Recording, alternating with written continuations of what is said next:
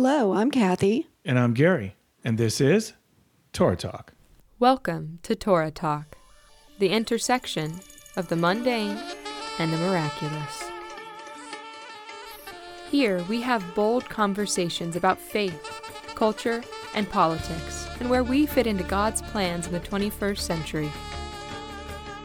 If you could partner with God, would you?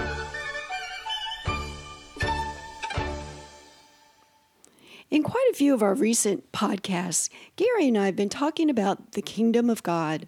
We discussed the kingdom in relation to the subject of the gospel message, saying that Yeshua's gospel message was not about his own death, burial, and resurrection, but rather it was repent, for the kingdom is near.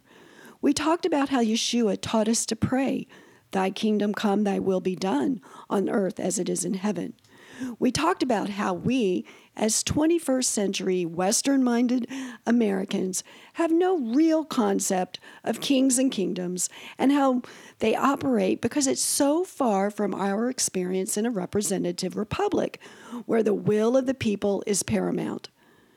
Most recently, we talked about the phrase, "the government will be upon his shoulders," how this prophecy of Isaiah is describing a future world theocracy with Yeshua as the king, ruling from Jerusalem, along with the resurrected saints. But in all of my reading and research about what the Bible says about the future kingdom, I really had to face off with the belief that seems to be at odds with one of Christianity's most beloved theological paradigms. The belief that when believers die, we go to heaven. At first, I didn't see the problem, but the more time I spent with this topic of kingdom, I just couldn't seem to fit what I increasingly came to see as a square peg in a round hole. Something wasn't working. Today, I'd like to share the challenge that I'm facing in my theology. Perhaps it's one you're facing too. Maybe it's not, at least not yet. But I do believe that it's a topic worthy of discussion and study, even if we might not all agree on the outcome of our study. So here's the question. If I go to heaven when I die, what's the point of the resurrection? After this, let's talk about heaven and resurrection, and let's talk Torah. For over 25 years, Ezra International has been helping the poorest of the poor Jewish people escape poverty and persecution. In fact, almost 80,000 Jewish people have now returned to Israel with our help. The average cost to rescue one Jewish person is $360. Your gift of just $30 a month over 1 year can help return a Jewish person to Israel and restore their hope for a better future. Please go to EzraInternational.org and give your best gift today. Hello, Gary. Hey, Kathy. You love to stir the pot, don't you? Guess I do. I'm just going to let everybody know. Gary and I are recently dealing with bronchial issues and cough issues, and Yeah. I've got an allergy issue. So we might sound a little more nasally today, right? We will get through. But we will get through. Exactly. We've done it before. We can do it again, right? You're right, Gary. I think a lot of people might be beginning to think that I just kind of relish the idea of challenging some of Christianity's most cherished beliefs. Well, it's unfortunate, but it's so easy to do. We've got our challenges cut out for us because of the Constantinian church and all the baggage that came with it. That's right. So it's ripe for the picking. I have to admit, I don't dislike it, though. No. I mean, I'm okay with the challenge. Well, I think it's up to us to do. I think we've been challenged by it, because we love truth. Exactly. That's where it comes from. Exactly. And the reality is that as we come to understand our faith from a Hebraic perspective, many of our cherished, I'd call them orthodox beliefs, are challenged, okay? Right. We call it paradigm shifting. That's a nice word for it. And we've talked about it in almost every one of our podcasts. Particularly, we talked about it in the one called Our Lizard Brains, which was one of my favorite. Right. And we admitted that paradigm shifting can be extremely painful. We know. Oh, of course. Absolutely. Yeah. We mentioned in that particular podcast, Our Lizard Brains, that Jordan Peterson said that when we don't regularly practice paradigm shifting, that when we're forced to shift a beloved paradigm, we can experience something he described as bloody trauma, right? Yeah. And boy, and he's so right about that. He was saying it in relation to Pharaoh, learning that he wasn't actually God, and literally he experienced bloody trauma. That was changing as a literal paradigm. as it gets. Yes. Yeah. I know I used it as analogous, but in that case, true bloody trauma. I mean, horrific. Yes. And yet, so in emotionally and in psychologically, we experience that at times. I mean, we think about some of the traditions that we grew up with, how much fun we had with them, and then you purge them, and it's like cutting off an appendage. Sometimes. Exactly, and that's it's painful, and maybe some less painful than others. When we were learning. When both of us learned about the idea of being grafted into the olive tree of Israel, it was a paradigm shift. Right. Not as bloody trauma, I don't think per se, but not for us. No, not that for was us. very exciting to me. It might. That was exciting for me too. Yeah. Maybe for some people that one is a problem. I don't know. It could be, especially if you are inherently anti-Semitic. Right, absolutely. Then that one's going to be bloody trauma. Yes. For me, it was like, wow, I'm really a part of something cool here. Exactly. It was a different experience. Exactly. Now I think about the one about once saved, always saved. And, it's very comforting, and when I started to question that, I was like, okay, I don't know if the Bible supports that. And that wasn't as comfortable, Right. in that one. That one, I guess is a challenge in that, I mean, there's a kind of a comfort in that, obviously, but it's not real. That doesn't make it real. It doesn't make it real. That's and right. that brings us to the point that, we have often make, and Kathy, you've heard me ask this question. And I've literally asked this to individuals I know. So if you were to discover that everything you ever knew about your faith was a lie, wouldn't you want to know?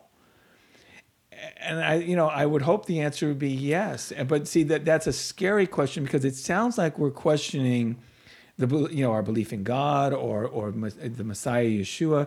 That's not what I'm saying there. I'm saying the traditions and the religion that it's attached with that faith, if that were all somehow misguided, to say the least. Right. I believe that there were nefarious reasons why some of the things that happened, and at the very least, not very godly. Okay, there were reasons to change theology or thinking in order to unify a kingdom, to create a religion that would unify that kingdom. And you're talking about back in 300 AD. Exactly. I'm talking about Constantinian religion. Yes. Because, again, I don't know how long our audience have been with us. I've told this story before about an Orthodox individual in Israel. I had purposely asked him in front of my tour group, when did the church begin? Them expecting, of course, sometimes maybe they will, in church thinking, they think Pentecost or with Jesus. Which is what the church thinks. Yeah. But he said 325 AD.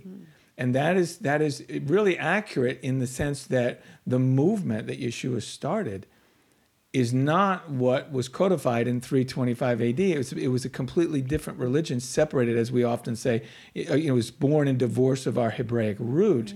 Therefore, there were reasons for these changes, because the Jewish people were a thorn in the side of this new religion. They were saying, "Wait a minute, you're wrong," and they're saying, "No, we've got to make this right in the eyes of our people. We have to syncretism. We have to have all of our pagan friends join us." Right, and they were already doing other things that was yeah. easier for them just to continue doing. Right. So if you say, "Okay, let's do it in the name of Christ." That's a lot easier. Right. So all that to say that, this is easy to pick apart if you know what you're looking for. And that's what we're trying to do, is just peel away those layers of lies. Absolutely. So, one of the latest beliefs that I've been wrestling with is this very popular idea that when we die, we go immediately to heaven. At least those of us who have a saving relationship with Jesus. Okay, not necessarily everybody. So there's a lot of comfort in that idea. Oh, absolutely. So who hasn't gone to a funeral of a believer where someone hasn't said, they're in a better place now, right? Mm-hmm. Or, Aunt Betty is now with Uncle Joe in heaven. It's very comforting, and we It's the see comfort art. issue. I see art of the minute you die, and it shows like a child up in heaven being hugged by a grandparent or Right. something like that. Right. Beautiful idea. It's a beautiful thought, and it does, as you said, brings a lot of comfort to us in a time when we're grieving or mourning or loss of Exactly. a loved one. Exactly. Once again, that doesn't necessarily make it true, right? No, unfortunately, it does doesn't. not. So, at first, I think we always have to ask, why do we believe something, right? Why do we believe that particular belief? And if we're all really honest, most of us will have to say, because somebody told me that. Yeah. Right? And probably lots of somebody's, okay? So it's just that, that's what everybody always says. And for me, that was certainly the case. And I bet that's true for most everybody in our audience. Actually, for most of our beliefs. Well, right? of course, because we have to have teachers, and somewhere along the way, somebody got our attention. In my Right. case, a loved one, and started talking about, this in their words and in Christian words, born again experience, and it caught my interest. Right. Of course, we need Exactly. to, yeah. Exactly. And so this idea here, particularly the one we're talking about today, it is a comforting idea. It's an easy one to accept. And it brings some peace, but that doesn't necessarily make it true. Right. So here's the deal with me, and I think I can speak for you, Gary. It's just not enough anymore for me to say, well, that's what everybody believes. Right. Or that's what I've always been told, or even that's what the church has always taught. Everyone believing in something does not by definition make it true, no matter how sincerely held this belief is. Sheer numbers doesn't prove it, and enthusiasm doesn't improve truth. No, it's true. And if you think about Yeshua's word, he said, broad is the way to destruction. And, and then that narrow way, few find it. So, to me... Now I'm getting a little skeptical when everybody believes something, exactly, right? Exactly. I think that should get our attention. It's You're right. Is this real? Yeah. Exactly. And that idea that we really, really believe it. I have a deep emotional tie to it. It must be true. I really question that now too, because our emotions, our heart, kind of can get in the way. They can. I think we've been discussing other topics that we find that they can be a holy grail to a Christian, and Right. it's like, do not go there, or they just it can cause real problems. It can cause real problems. So when I started learning more and more about God's kingdom, I really started to have questions. The church historically just hasn't taught about God's kingdom coming to earth, and we've talked about that in previous podcasts. But instead, we have emphasized we all go to heaven. But like we talked about in our last podcast, the government shall be upon his shoulders. All of Yeshua's disciples and early first century Christians, including Paul, were looking forward to God establishing his kingdom on earth. Yes, and nowhere is it more clear than in the book of Acts, Kathy. I mean, I emphasize this when I think about the fact that Yeshua had very limited time to really open up the eyes and open up the scriptures to his disciples. And that last 40 days that he was with them after his resurrection had to be the most important and poignant. This is it, guys. This is it. Yeah. And because I'm leaving you, and you have got to have this right. And they asked him on the Mount of Olives before he ascended. They didn't. I don't believe they knew he was going to ascend, unless No. it somehow had given them a hint. But it doesn't say that. But he's about to ascend. So, and they ask him this very important question: are you going to restore the kingdom to Israel at this time? And if that was a foolish question, now's your time, Yeshua. Clear it up, because they're going to go out to the world and teach a message. They better have it right. He never said, oh, you foolish students, I've spent all this time with you and you still don't have it right. He didn't say that. He simply said, it's not the time for you to know. It's gonna happen one day, but it's not for you to know. I think he did not want them emphasizing that as their goal, like it was going to happen imminently, because or immediately, because it obviously didn't. Right. It's been 2,000 years and Right. counting. Right. But he did not say it was a foolish statement or foolish question, because it is going to happen. Right. He is going to come and restore his kingdom to the earth. To Israel. To Israel. Right. That will be the heart, that will be the center, the epicenter of his kingdom is Israel, Jerusalem to be exact. And so, it was not a stupid question, but no, it wasn't. And unfortunately, it has been interpreted that way as a stupid question. And we've talked about that in other podcasts, how commentators on that very section of Acts have literally said, "Oh, you foolish disciples, Yeah. you don't know this yet. After 3.5 years, they still didn't get it right." And we laughed and said, well, that means Yeshua's not a very good teacher. Well, that's a good point. Yeah, he's horrible as a teacher, and he blew his last chance to clear it up. Exactly. So with that said, it seems to me that Yeshua was not going to correct them because they were not wrong. They just didn't know. They weren't to know the time. Mm-hmm. The other thing they were looking forward to was the promise that they would rule with Yeshua in this kingdom on earth, mm-hmm. and that's a big deal. It's a huge deal. My goodness! To think that they were going to rule with Yeshua on earth.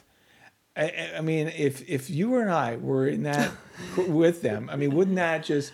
I mean, I think I can't hardly comprehend it, but I know that's the promise. It is the promise, but it's like, it's mind-boggling, and I think I would be horrified in some sense. It's like, how am I going to, how do I rate? Yes, exactly. Yeah, exactly. But from the very beginning, God promised Adam and Eve dominion over the whole earth. In fact, this is Torah talk. Let's turn to the Torah.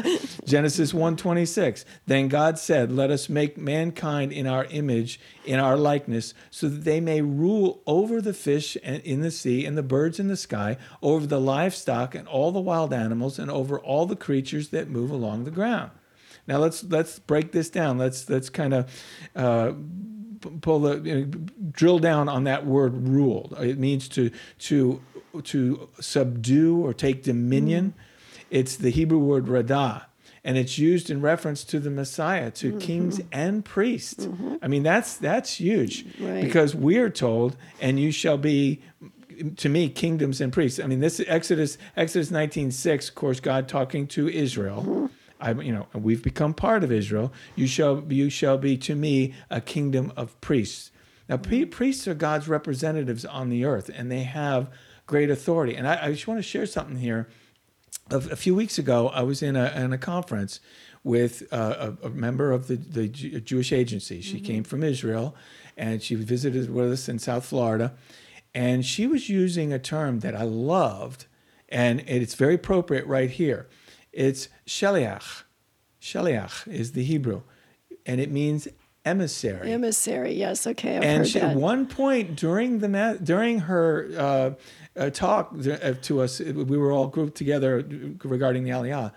She went from using emissary to apostle, and I thought, oh my goodness, wow! Will that shake up the Christian world? When you think about this, an emissary is someone sent out with the authority in the name of, whatever that authority is. Right. And, so when we talk about apostles today, and we talk about, who we have, I'm not going to dwell on this, but I'll ask the audience, when you hear the word apostle in the context of somebody calling themselves an apostle today, what is your thought process? Think about what you think of that person. And now think about shaliach, an emissary of the king. Oh, yes. Okay, and I'll leave it at that. Yes, I'll leave it at that. That's good stuff. This idea of ruling, radah, exists in Torah. It also exists in the prophets, in particular Daniel, right? Mm-hmm. And in Daniel 7, it speaks about the Son of Man being given authority, and also about the holy people being given authority. So it says in chapter 7, it says, "In my vision at night I looked, and there before me was one like a son of man, coming with the clouds of heaven. He approached the Ancient of Days and was led into his presence. He was given authority, glory, and sovereign power. All nations and peoples of every language worshipped him. His dominion is an everlasting dominion that will not pass away, and this kingdom is one that will never be destroyed.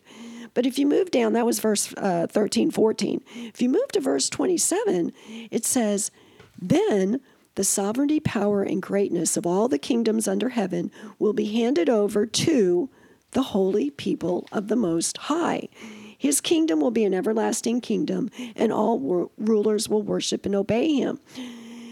That's interesting because now we have that idea. Hey, look, the apostles knew Daniel, right? They knew Daniel. Right. And so there was that promise. And so it existed in Torah, it existed in the prophets. So naturally, the New Testament writers would pick up on that. They knew it, right? Of course. You know, they knew it. So I'm going to read another verse. But before I do, I'm going to just mention this term. It's a biblical term. You see it a lot. The world to come or the age to come. And in all of the cases, this phrase actually refers to the millennial reign of Yeshua on earth, that 1,000-year reign of Yeshua on earth. Right? Mm-hmm. So if you look at Hebrews 2, it says, it is not to angels that he has subjected the world or the age to come. That's the millennial reign about which we're speaking. But there's a place where someone has testified, and now it's quoting, what is mankind that you are mindful of them? A son of man that you care for him. You made him a little lower than the angels. You crowned him with glory and honor and put everything under his feet. So what's interesting there is it is talking about giving this glory and honor, it appears, to mankind. I've always felt that. That's my favorite psalm, actually. Oh, okay. Kathy, I don't know if you knew that. I didn't know that. Yeah, because I just envision David on a hillside, maybe somewhere in Judea, and he's looking at the stars in heaven because he says, when I consider the heavens, the work of your fingers, the moon and the stars that you've ordained, what is man that you are mindful of him? I mean, he's looking into the awesomeness of God and thinking, who are we? Right. Who am I? That you would give us this authority and this power, but he knows the word of God. And he knows that here, this man, he actually becomes king over Israel. So he got David. Right. He penned this psalm. Right. So now you have this understanding of how a God-given authority with a man on earth, and he's marveling even at this point before becoming that king, how God would even consider doing exactly. that. Why would he consider? Why were you mindful of man? He didn't have to do that. God didn't have to do that. Exactly. And he chooses to do that. And I imagine David was in awe, and I'm in awe, and I think that's that same idea that you just expressed. You're like, whoa, you know? Yeah. And so I think you've got it right when you're saying, this is about the idea of mankind actually becoming that. Having that kind of authority. It's amazing, and the disciples were just as amazed about it as we were, right? Absolutely. And even in 2 Timothy 2:12, it says, "If we died with him, we will also live with him." Okay, talking about the resurrection. Mm-hmm. If we endure, we will also reign with him, which would have been, although written in Greek, go back to the Radah, of the Old Testament. Revelation 5:10, with your blood you purchased men from God from every tribe and language and people and nation. You've made them to be a kingdom and priests to serve our God, and they will reign on earth. Once again, that harkens back to that Exodus language, right? A kingdom of priests. Yeah, Kathy, I think you've done a marvelous job of pulling out all of these. Well, what we always say, New Testament, mostly commentary on the Old Testament, absolutely. Right? It is, yes. In Revelation 24, and this is where it's talking about once again the millennial reign of Yeshua. I love this. I saw thrones on which were seated those who had been given authority to judge. Blessed and holy are those who are part of the first resurrection. The second death has no power over them, but they will be priests of God and of Christ and will reign with him for 1,000 years. So there's that authority. There's that authority and again. the 1,000-year reign and on earth. all here together in one place. It's talking about the resurrection. Okay, so the second death, so you don't experience the second death in the lake of fire. So it's all almost right here in one little verse, actually. And then there's something, even the writings, and we talked about David quoting, Hebrews, Paul quoting David, but in Psalm 115, it says, the heavens are the Lord's, but the earth he has given to the children of men. Yeah. There once again, there's so many promises and so many references to that this is our eternal home.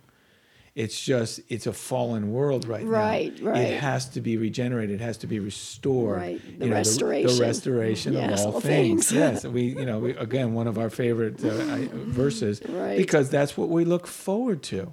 That relationship that God had with his creation in the garden is, I believe, the ultimate goal. Right back, the end from the beginning. Absolutely. Yeah. Yes. Let's turn to Yeshua's own words. Always a good idea. Always a good idea, right? Because he spoke with all authority from heaven, from his Father. So I'm going to read from Matthew 19, verse 28 and 29. Surely I say to you that in the regeneration, when the Son of Man sits on the throne of his glory, you who have followed me will also sit on 12 thrones, judging the 12 tribes of Israel. There's that promise that the disciples knew. And everyone who has left houses or brothers or sisters or fathers or mothers or wife or children or lands for my sake shall receive 100-fold and inherit eternal life. There's that dividing. So this is what the disciples knew. Yeah. They knew this promise. They believed it. Yeah. So they're just asking, when we talked about earlier, when? When? Yeah. That's all. They left everything. They gave up everything for him. So they understood it was talking about them. The promise. Yeah. Yes. Yeah. And of course, there's the parables, and there's a parable where Jesus, his servants are between the time of his departure to heaven and his second coming. And they're to take whatever resources they have, the ones that Yeshua gave them, and multiply them. According to the parable, those who go out and get the most bang for their buck, so to speak, they get the charge of 10 cities. And some take a charge of 5 cities. And notice their reward is dominion over a geographical area. Isn't that wild? We just don't think in those terms. It's just too practical. It's too practical. Yeah, exactly. We might think money, but usually we think very spiritual. Always. Yes, we get to go to heaven. I think that is one of the biggest problems we have in Christianity is over-spiritualizing everything. Yes. The word is so practical, and it's so real, and it's so near to us. Christians and all Christianity think that heaven is the destiny or the destination of all the children of God, even though Jesus said what? The meek shall inherit the earth. The earth. The earth. So what do we have to do? We have to spiritualize that, I guess, and call that they inherit heaven. That's exactly what happens. It has to be spiritualized to get to this heaven idea. Because that's not what he said. That's not what he said. Inherit the earth. Oh, gosh. All these years, the church has been teaching that we just escape to heaven when we die. And I don't know why we were going to sing in a choir somewhere. I think so. Even though I don't sing well, but no, I maybe. don't sing either. So that'd be a real miracle, I guess. But sounds a bit monotonous and boring if that's all we're doing forever and ever. But anyway, I think we're missing the point. This should be a time when we prepare for the future role of the kingdom, and that's we're to be leaders. This is what we're here for, to obey his instructions now so that we know what to do later. And learn to be leaders. Yeah. And learn to be leaders. Once again, I've told you before, my husband thinks that I single-handedly support the book industry. So I do read a lot. I really value reading and using scholarship of other people. I don't have to reinvent the wheel, Gary. Every single time I look into a topic, it's wisdom, and scholarship. I value that a lot. And I always want to check it and double check it, and I do that. So when someone in the book is saying something and saying, Matthew, Jesus said this, I always look back and I go, okay, is this what Jesus said? And was the context correct? Yeah. For that. But I don't have to start from the beginning every single time. No, there are good teachers. Yes, absolutely. And we've all found some of those, right? Yeah. But so I'm reading a book, and the intriguing title, Our Fathers Who Aren't in Heaven. And it had a quote, and it said, "It is a defection from the church's highest calling to be the Messianic fellowship in training now with the hope of fuller service to humanity in the age to come," the millennial kingdom. So let's think about this Messianic fellowship in training. I found that to be a really intriguing concept. It is. And so he's saying that this is our time on earth where we're preparing for leadership in the future. And how would you prepare to be in charge and be rulers in the kingdom? First, you have to know the rules of the kingdom. There you go. Right? That is the key. A moment ago, I said we always spiritualize everything, but it's so practical. It's so real. God has given us instruction.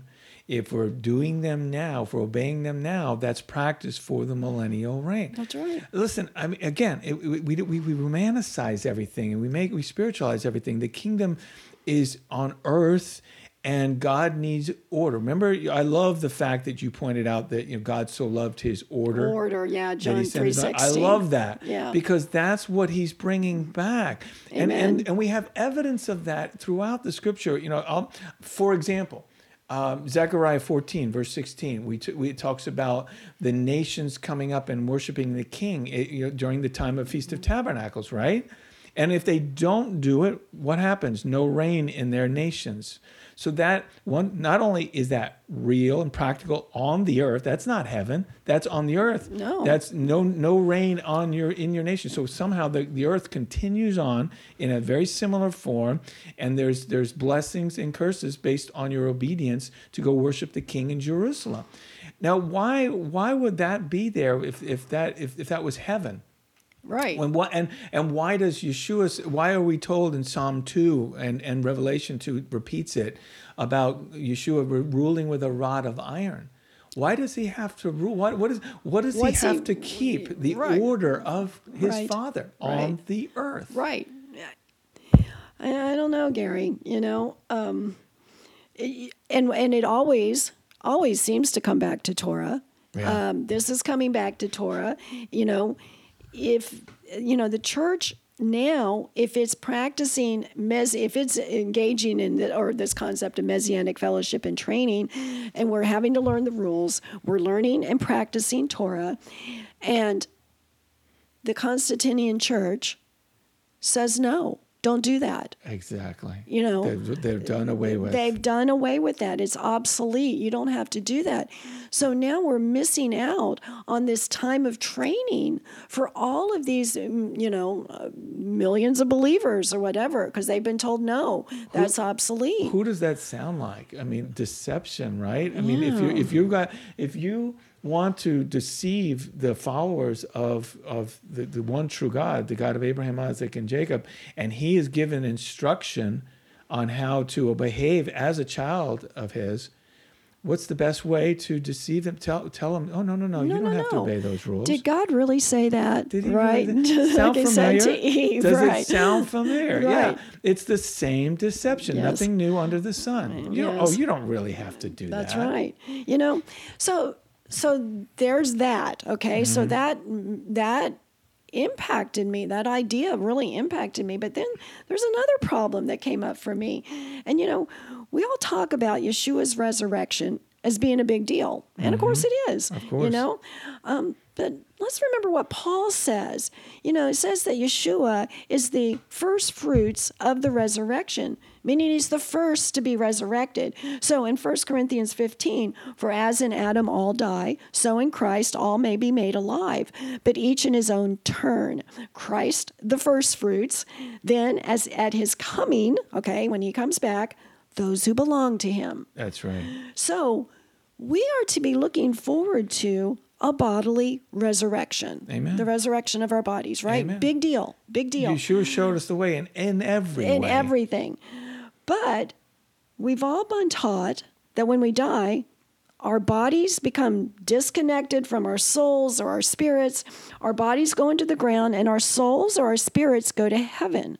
So then what happens? We're all up in heaven as some kind of spiritual beings, having a great time, singing in the choir, and we've learned how to sing, right? Miraculously. Enjoying all of our loved ones, hanging out with Jesus, right? Yeah. They're always talking about we're face to face with Jesus there. Yeah. So then one day, Jesus decides, okay, it's time for me to go back. And you go with him. You say, okay, we're going to leave heaven. We're going to go pick up our resurrected bodies and then go back to earth and hang out. I don't know. That seems weird to me when I really thought through it to the very logical end. Right. What's the point of the new bodies if we're all spirits in heaven without the need for bodies? We've already gone past that, right? And while we're in heaven, are we just looking forward to the time we get to go back to earth? It seems backwards to me. It does. You know? When you put it that way, it just seems so clear. I mean, but I just never thought about how many times have we gotten to that place, Gary? I just never thought about that before. Yeah. It's because that's all you've ever heard. Right, because somebody's always told us that, and you never think, okay, what's the logical endpoint of this, right? Where does this logically lead? It goes back to we've all inherited lies of our fathers. Exactly. And again, I don't think our personal fathers, mothers, grandfathers were intentionally lying. It's just that they inherited this teaching over the course of 1,700 years. Right, exactly. So you got to ask, okay, where do these ideas come from? That's my questions always. It's a good If I question. believe something, why do I believe it? Right. Where does it come from? And guess what? Surprise! It was once again a Greek influence that started to dominate Christian theology not long after all the apostles had died, the apostolic age. Mm-hmm. It was once again, Gary, that separation of Christianity from its Jewish roots. Yeah. It's the cause of all of our ills. All of this. This idea of a disembodied soul, that when we die, our soul lives on separate from our body and goes to heaven, that comes from outside the Bible. Mm-hmm. The idea of the soul, now I had to do some research on this because I really hadn't looked into this, okay? I just thought I believed it, but I never asked why. But that idea of the soul living on in heaven can be traced all the way back to Egypt. And according to accounts by the Greek historian Herodotus, I think I'm saying that right, the idea of the transmigrating soul, okay, that can move around, originated in Egypt, but was carried over through time into Greek philosophy and then into Christianity. So according to the Egyptians, the soul was immortal, and at the moment of death of the body, the soul would take this incredible journey back into the spirit or divine world from which it came.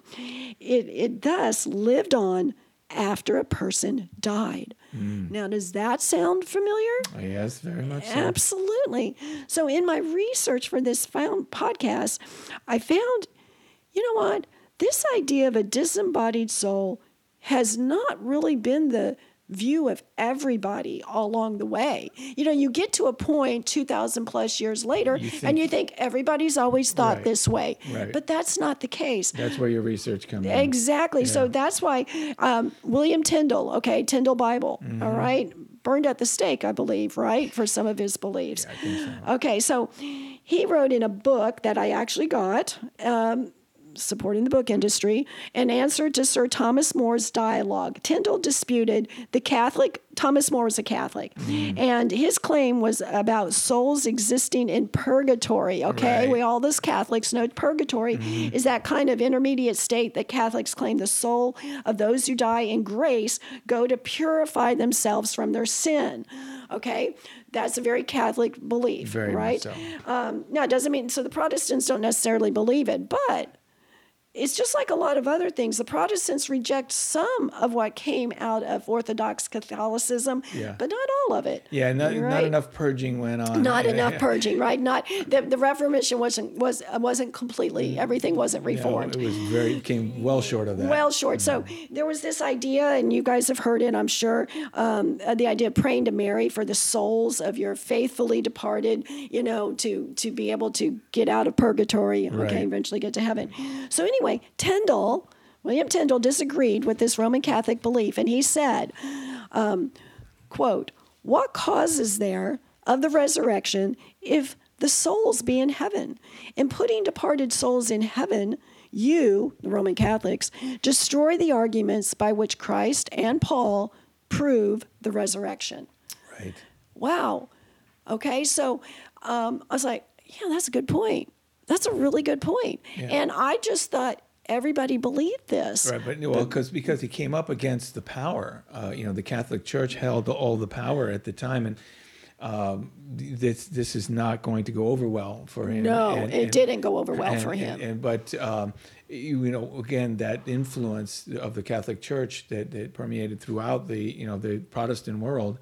It's still here. It's still here. Us. I mean, Sunday worship is a Catholic thing, right?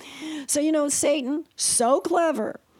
Remember when he said to Eve, surely you will not die. Okay, that's as if she disobeyed, okay? Right. So we know disobedience leads to death. So what does Satan do? He convinces Christians that we don't really die. Well, not as a whole conscious personality or being. Our souls live forever. If we're still alive, what's the point of needing the gift of a new body? We don't need to be brought back to life because we never really fully died. Our souls lived in heaven. The resurrection of the body becomes like an afterthought, if even that, why do I even need it? We have this beautiful resurrection. We have this demonstration of what that's all about. But then we have this belief, you hear it at every funeral and every time when we addresses this topic, is that no, you just die and go to heven. Boom. And okay, so let's right. Why do you need that? I mean, that's great. Okay, that's good. But the Bible says, wait, we're coming back. Our bodies are getting resurrected. What's going on here? We're going back and forth. What's going on? When you start drilling down, it becomes confusing. We really need to go back to the Word of God, and that's always the answer. I mean, the Bible teaches us that we come from dust. We become animated beings by the breath of life, and when we die, we return to dust. Let's read it, Genesis 3:19. By the sweat of your brow you shall eat bread until you return to the ground, for out of the dust you are, and to dust you shall return. The hope for human beings had to look forward to the resurrection at the end of the age, and the Messiah returns. In order to usher in this new age. That was our hope. That was the hope. That was the big deal that the disciples were looking forward to. They knew what to look forward to. That's right. And we spoke of Daniel earlier, and I think this is a very powerful passage, Daniel 12, 1 and 2. And you can confirm it once again in Revelation chapter 20, verse 11 through 15. Repeats very close to the same words. It says this in Daniel 12, 1 and 2. At that time, Michael shall stand up, the great prince who stands watch over the sons of your people, and there shall be a time of trouble, such as never was since there was a nation, even to that time. And at the time your people shall be delivered, everyone who is found written in the book. And many, here it is, and many who sleep in the dust of the earth will awake, some to everlasting life, but others to shame and everlasting contempt. Now, I have to ask that question here because, again, this is repeated in Revelation. If everybody who belongs to God, who's in the Messiah, dies and goes to heaven, then who are these that are going to come out of the dust of the earth and go to everlasting life? Who is that? Who is that? There shouldn't be anybody there. It rocks that evangelical theology that you die, you go to heaven, right. That's it. There's something wrong here, and that they're the only ones there. Right. This says they're coming to everlasting life. Those who are coming out of the dust of the earth. Right. But there's a judgment. some to everlasting life, And some not. to everlasting contempt. Right. That judgment that all people go through, right? Yes. Again, Revelation 20, verse 11, 15, we can read it. And Isaiah says this, but your dead will live, Lord, their bodies will rise. Let those who dwell in the dust wake up and shout for joy. Your dew is like the dew of the morning. The earth will give birth to her dead. Isaiah 26, verse 19. Wow. There's so many great passages that speak of this. Oh, it's great. I want to quote once again from the book that you mentioned, Our Fathers Who Aren't in Heaven. Here's a great quote. Such a sassy title. It is a good title. I like that. What Satan achieved in the early centuries was the suppression of the biblical doctrine of man as needing immortality through resurrection when the Messiah arrived to establish the kingdom. Excuse me. This would be a gift from his maker. The biblical teaching was made to appear nonsensical, as if the Greeks thought man was already by nature immortal. The new system of thought taught that a Christian goal was survival as a disembodied soul in heaven rather than participation in the Messianic kingdom on earth. Wow. And there's that deception, that it huge deception. It is. And so you have to... Have we gotten so far, Gary? It's just like we find these kinds of things over and over again. The Bible says one thing, and after all these thousands of years, we've come to believe something else. Right. And we've existed for many years in this. I guess we haven't noticed, me included, I didn't notice that this was not fitting. Remember at the beginning I said fitting a square peg into a round hole? I didn't notice that's what I was trying to do. Right. You have to stop and think and examine. If you just repeat it over the course of centuries. And you know what's helpful to me? I'm going to say it again, Gary. I have to learn some of the history, some of the ancient Greek history, some philosophical ideas. Where did they come in? How did they filter in to Christianity? Right. That's very helpful to me. It really is. This is a good place to mention our conversation about a week ago. We were talking about this idea of do we need just the Bible or do we need more? And my answer to you was this, is that the Hebrew Bible should be the only thing we need to understand all truth. But what that Hebrew Bible, the words of the Hebrew and the culture and everything got buried.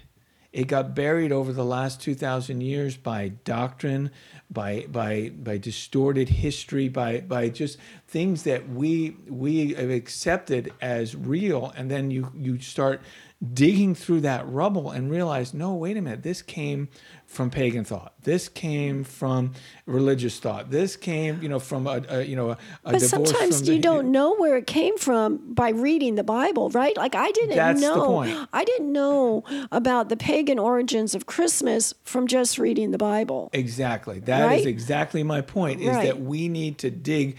So I think I answered the question you asked me, do I need more than the Bible? Right now I need a shovel and a Bible to dig through all the rubble of the history that led us astray.